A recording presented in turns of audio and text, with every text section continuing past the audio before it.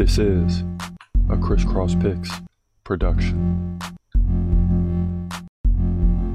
In the featherweight division at UFC at Nashville, you got Sean Woodson coming at 9-1, taking on Denise Buzucha, who comes in at 13-2. Now Woodson, 5-inch height advantage at 6'2". He's 31.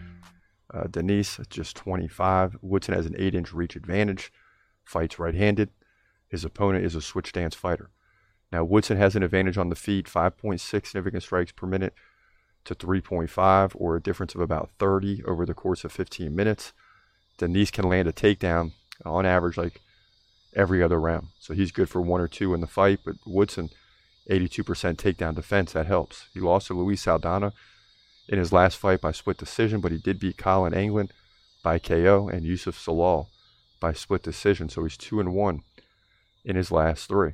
Now Denise, a.k.a. The Great, just fought at the Contender Series, beating Kaleo Romero by decision, but losing to Melsik Bagdasaryan by decision in a fight that he got dominated in significant strikes. So this one's easy to me. Denise needs more experience. Sean Woodson has the experience. He's been fighting in the UFC for some time. Sean Woodson's got to win this fight and represent as a veteran. That's the bottom line. But he's going to be tested, that's for sure. But Sean Woodson is the better fighter, and he's very active. I expect him to win this fight either in round 2 or round 3. If he can't get the finish, he's going to dominate in significant strikes, just like Melsik Bagdasaryan did. So be a little bit closer than that, but Woodson should win to move to 10-1, in my opinion. Featherweight division, UFC, Nashville. In the flyweight division at UFC Nashville, your first fight of the night, you got veteran Ode Osborne coming in at 12-5, taking on the newcomer Asu Almabayev, who comes in at 17-2, a guy who hasn't lost since 2017. Osborne, 3-inch reach advantage, 3-inch height advantage, at 5'7". He's got he's 31, Asu 29, so they're both in their prime. Now, what we know about Osborne is he's a southpaw. He fights left-handed, 4.3 significant strikes per minute, 1 takedown every other round.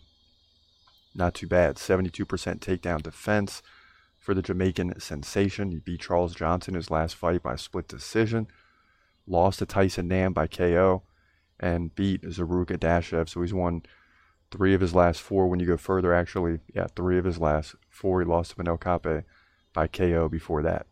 Now, Asu in his 17 wins, right? 3 by KO, 8 by submission, 6 by decision. Well-rounded.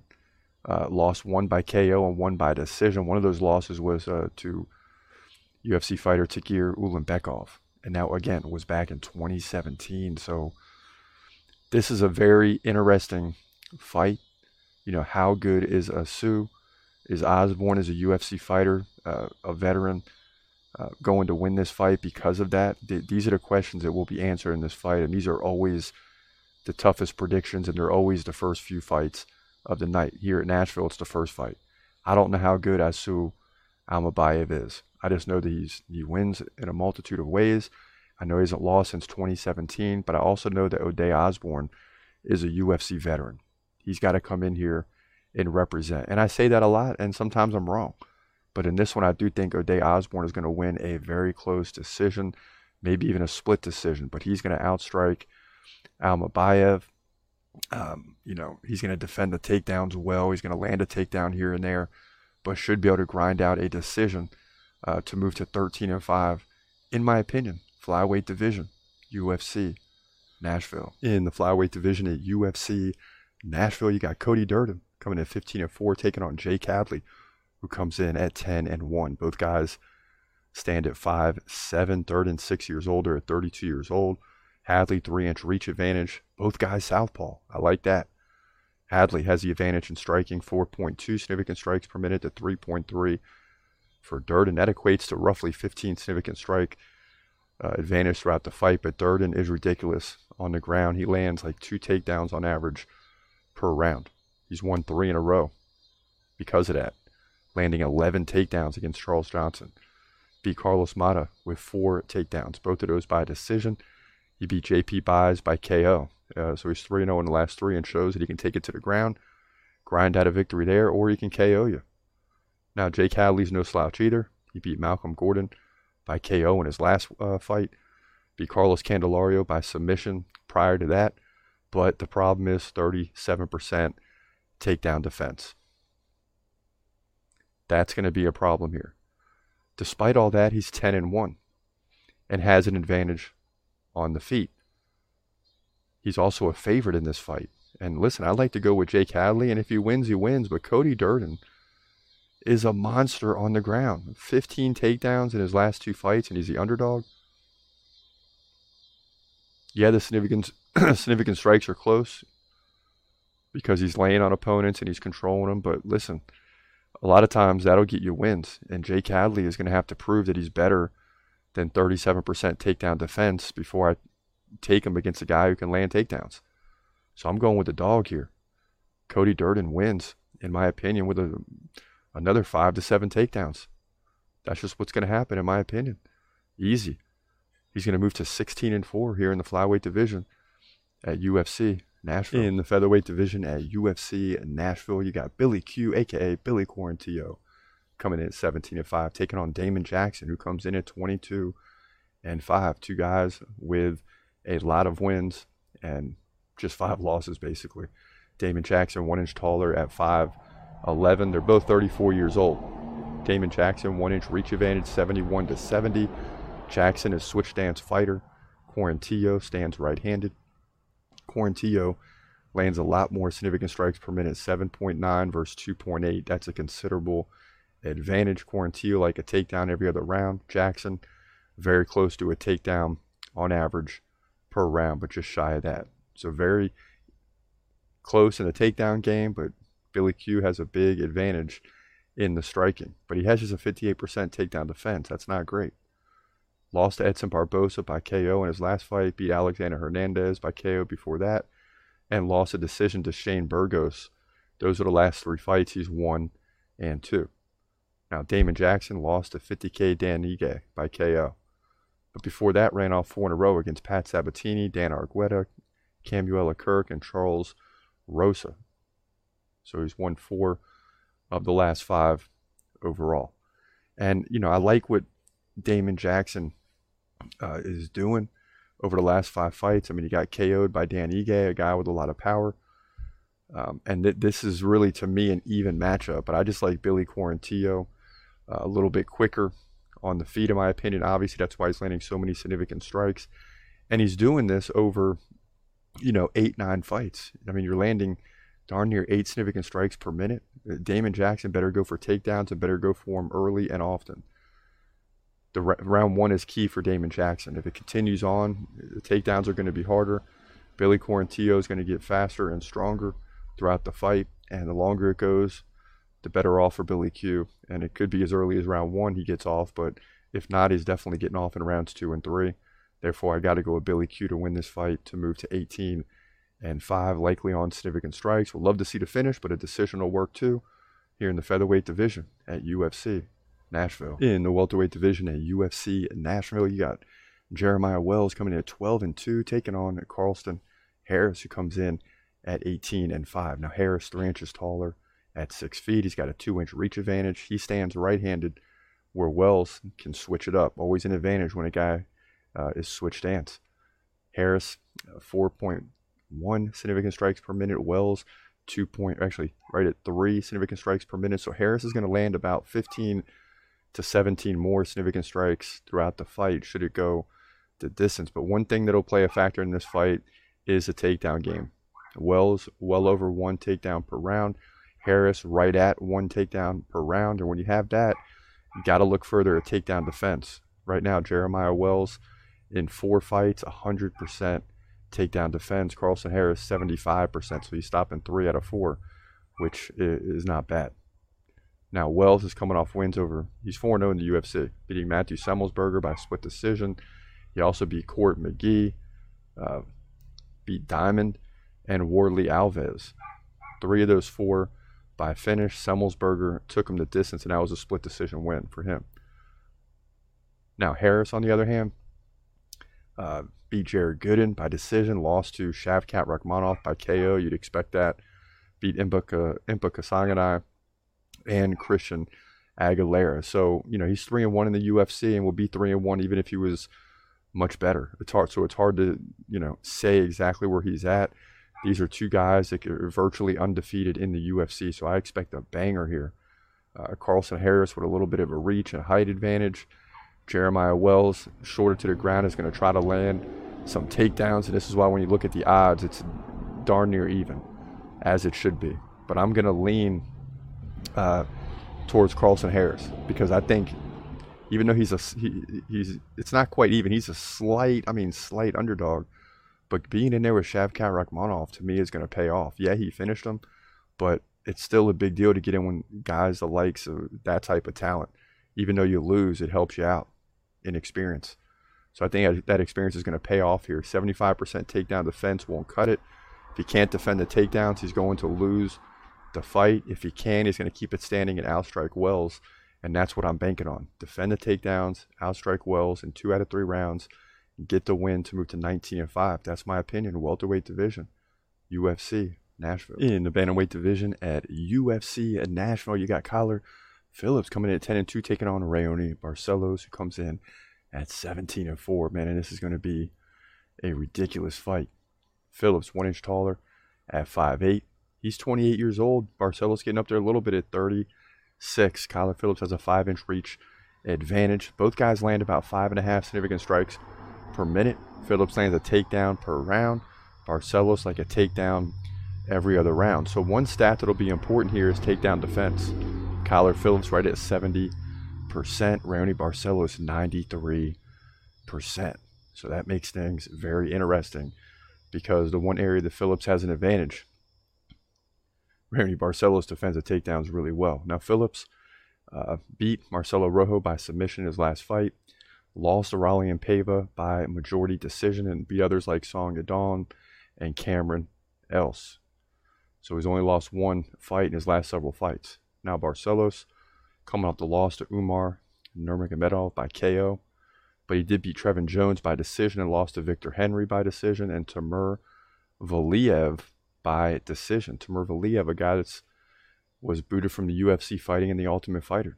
So despite the great takedown defense, Barcelos has struggled to pick up wins in 3 of his last 4 fights. So he came into the UFC at one point in time with a great record, ran off 5 in a row against like Khalid Taha, Saeed Nurmagomedov. But since then, has lost 3 of the last 4, so that's not good. So because of that and the momentum, I like what Kyler Phillips is doing in his career. He came into the UFC with 1 loss, is 5-1 in the UFC, 5-1 outside of the UFC.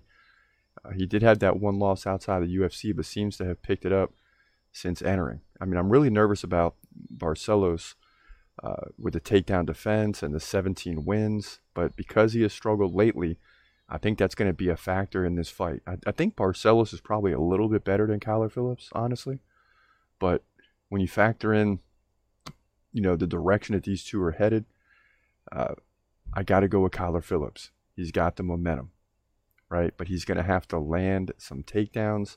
If he stays on the feet with Barcelos is going to match up well. The fight's going to be even. But if he can get some takedowns and some control time, that could be the difference in this fight. And it's not going to be easy. But look for Phillips to still try to land him. Whether he can land him or not, we'll see. But I still like him to win this fight, even if it does stay on the feet. He'll outstrike Barcelos to move to 11-2, in my opinion.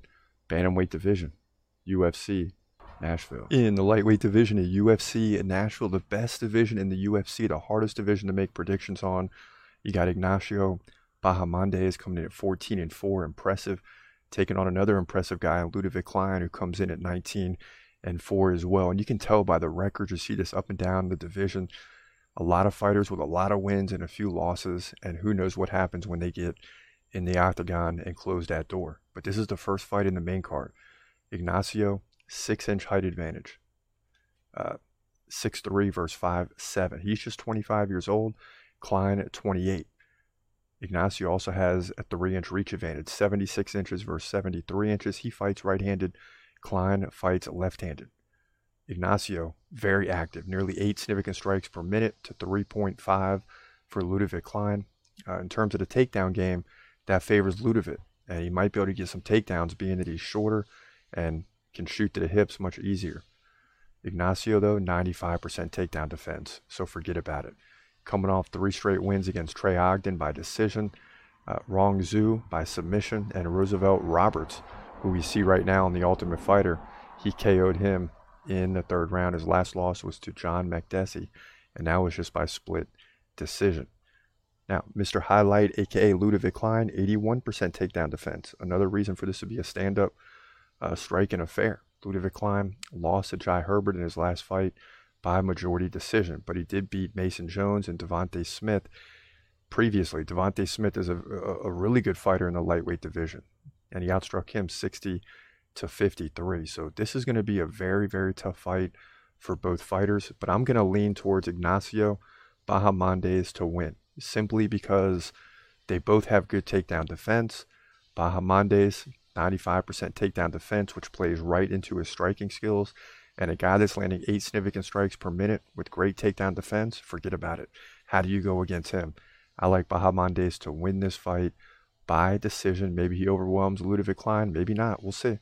But he wins, in my opinion, here in the lightweight division, at UFC Nashville. In the light heavyweight division at UFC Nashville, you got Tanner Boser, the Canadian, coming in at 20-10, taking on Alexa Kamur, who comes in at just 6-2. Now, Boser, 1-inch height advantage at 6'2". He's 31, younger than I thought he was. Kamur just 27. Boser has a 2-inch reach advantage, 76 versus 74. They both fight right-handed. Kamur has an advantage in significant strikes, 4.8 per minute compared to 4.2 for Boser, but Boser's going to be a little quicker in the light heavyweight division. Not many takedowns to speak of from either fighter, so this will be a stand-up striking affair. Boser, 61% takedown defense. He lost to Ian Cutelaba by KO, lost to Rodrigo Nascimento by split decision, and KO'd OSP, Ovens St. Preux. That's interesting, but he's lost 4 of his last 5. That's not good. Alexa Kamur, coming off the loss to Nikolai Negumereanu by split decision. Also lost to William Knight by decision, but beat guys he should, like Justin Ledet, by decision, and at the Contender Series, Fabio Charant. So neither fighter has been impressive right now, but Tanner Boser's just better than Alexa Kamur, just on sheer experience. I mean, this is not one that Tanner Boser can lose. He should dominate this fight. That'll be the bigger question. I think he will get the first round finish to move to 21-10. In my opinion, light heavyweight division, UFC Nashville. In the featherweight division at UFC Nashville, you got Diego Lopez coming in at 21-6. The Brazilian takes on the Canadian Gavin Tucker, who comes in at 13-2. Lopez, 5 inches taller at 5'11". He's 28. Tucker, 37. Lopez has a 7-inch reach advantage, 73-66. That's a considerable advantage. He fights right-handed. Tucker fights left-handed.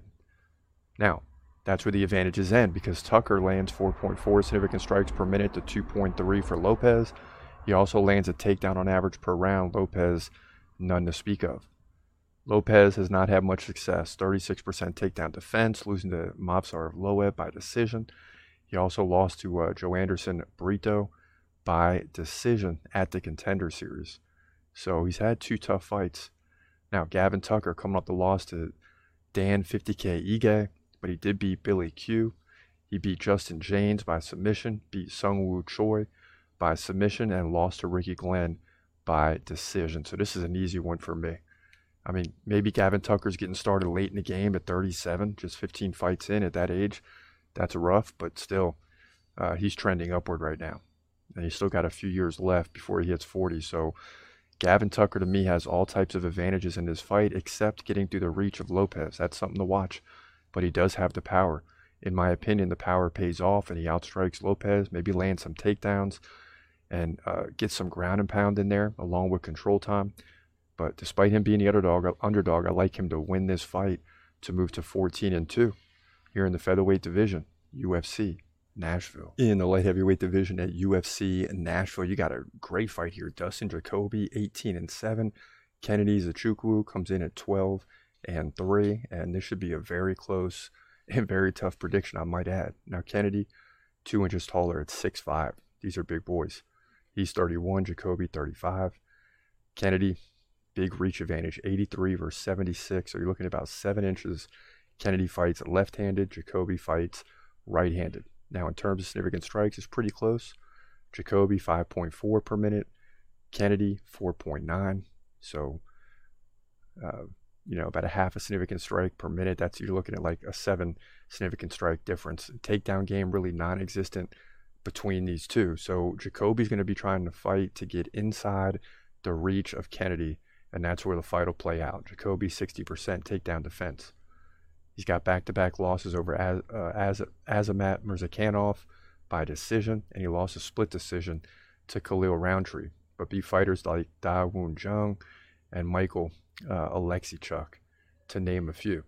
Kennedy, on the other hand, 3 straight wins over Devin Clark, submission, Ian Kudalaba, KO, Carl Roberson, KO. And that's all I need to see. Dustin Jacoby's a bad boy, but Kennedy's going to keep him at distance, and that's the way he's going to win this fight. I think Kennedy will outstrike him despite the numbers, because Jacoby's just going to struggle to get inside the reach, and Kennedy's going to pick him apart in at least 2 of these 3 rounds to get the decision, in my opinion, to move to 13-3, light heavyweight division, UFC, Nashville. In the women's strawweight division at UFC in Nashville, you got Jessica Andrade, the Brazilian, coming in at 24-11, taking on Tatiana Suarez, undefeated rising fighter. She comes in at 10-0. Now she's got a 4-inch height advantage over Andrade, 4-inch reach advantage. She fights left-handed. Andrade fights right-handed. Andrade, more significant strikes at 6.8 per minute to 4.3 for Suarez. But Suarez likes to land takedowns. In fact, over 2 takedowns per round for her. Andrade just shy of 1 takedown per round. But Andrade, 73% takedown defense. That'll help. She's coming off back-to-back losses to Jan Gionin by KO and Aaron Blanchfield by submission. So she's bounced back and forth between 2 divisions. Even though she's ranked high in both, hasn't had much traction once she got to the top. Suarez has a lot to prove. 100% takedown defense.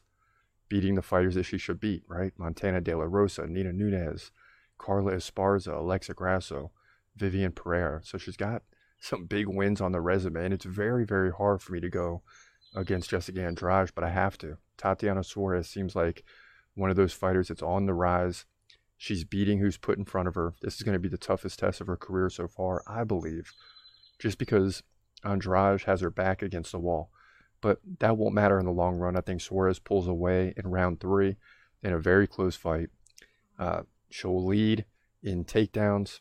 It won't be easy to gain control on the ground, but keep an eye on the significant strikes. But she's going to shoot for takedown after takedown and try to put Andrade in bad positions. In doing so, she'll get the victory, likely by control time, but mainly on takedowns. Look for 5, 6, 7 takedowns if this thing goes a full 3 rounds. In doing so, she'll get the win to remain undefeated. Move to 11-0 in my opinion, women's strawweight division, UFC, Nashville. In a catchweight fight and your main event at UFC, Nashville, you got Corey Sandhagen coming in at 16-4, taking on Rob Font, who comes in at 20-6, and this is going to be a banger of a fight. Make no mistake about it. Sandhagen 3 inches taller at 5'11". He's 31. Rob Font's getting a little older at 36 years old. Believe it or not, despite the 3-inch height disadvantage, I guess you could say, Rob Font does have a 2-inch reach advantage. He fights right-handed. Sandhagen, as you know, is a switch stance fighter. Both guys hovering right around 6 significant strikes per minute. Both guys land about a takedown over the course of 3 rounds. So they're very, very close in the stats. Now, Sandhagen, 64% takedown defense. Rob Font, 55%. Sandhagen is coming off a huge win over Marlon Vera by split decision. 128 significant strikes to 58. How's a split decision? I don't know. He dominated. He also beat Song Yadong by a 4th round KO. Now, he did lose to Piotr Jan. That was 2021 Piotr Jan. And TJ Dillashaw by split decision. Now, Rob Font, coming off the win over Adrian Yanez by KO. He did lose to Marlon Vera by decision. And Jose Aldo by decision. So, in case this was a tough prediction, it no longer is. Sandhagen beat Marlon Vera. Rob Font lost to him. And that win by Sandhagen over Vera was impressive and important because you had a guy that was trending, right? I mean, Marlon Vera was trending upward. He was running through people until he got stopped by Sandhagen. So this is an easy one for me. Despite the numbers, I mean, they're very close, but the Marlon Vera win is the difference in this fight, and that's why Sandhagen is the favorite. I think Sandhagen wins pulls this thing out by decision on significant strikes and takedowns. He's going to lead by a lot of significant strikes. He's going to have more takedowns. He should cruise to victory. But even when he dominates his opponents, the decisions are always close. So look out for that. Hopefully it won't be a robbery. But Sandhagen wins to 17-4. Rob Font falls to 20-7. Catchweight fight, main event, UFC, Nashville.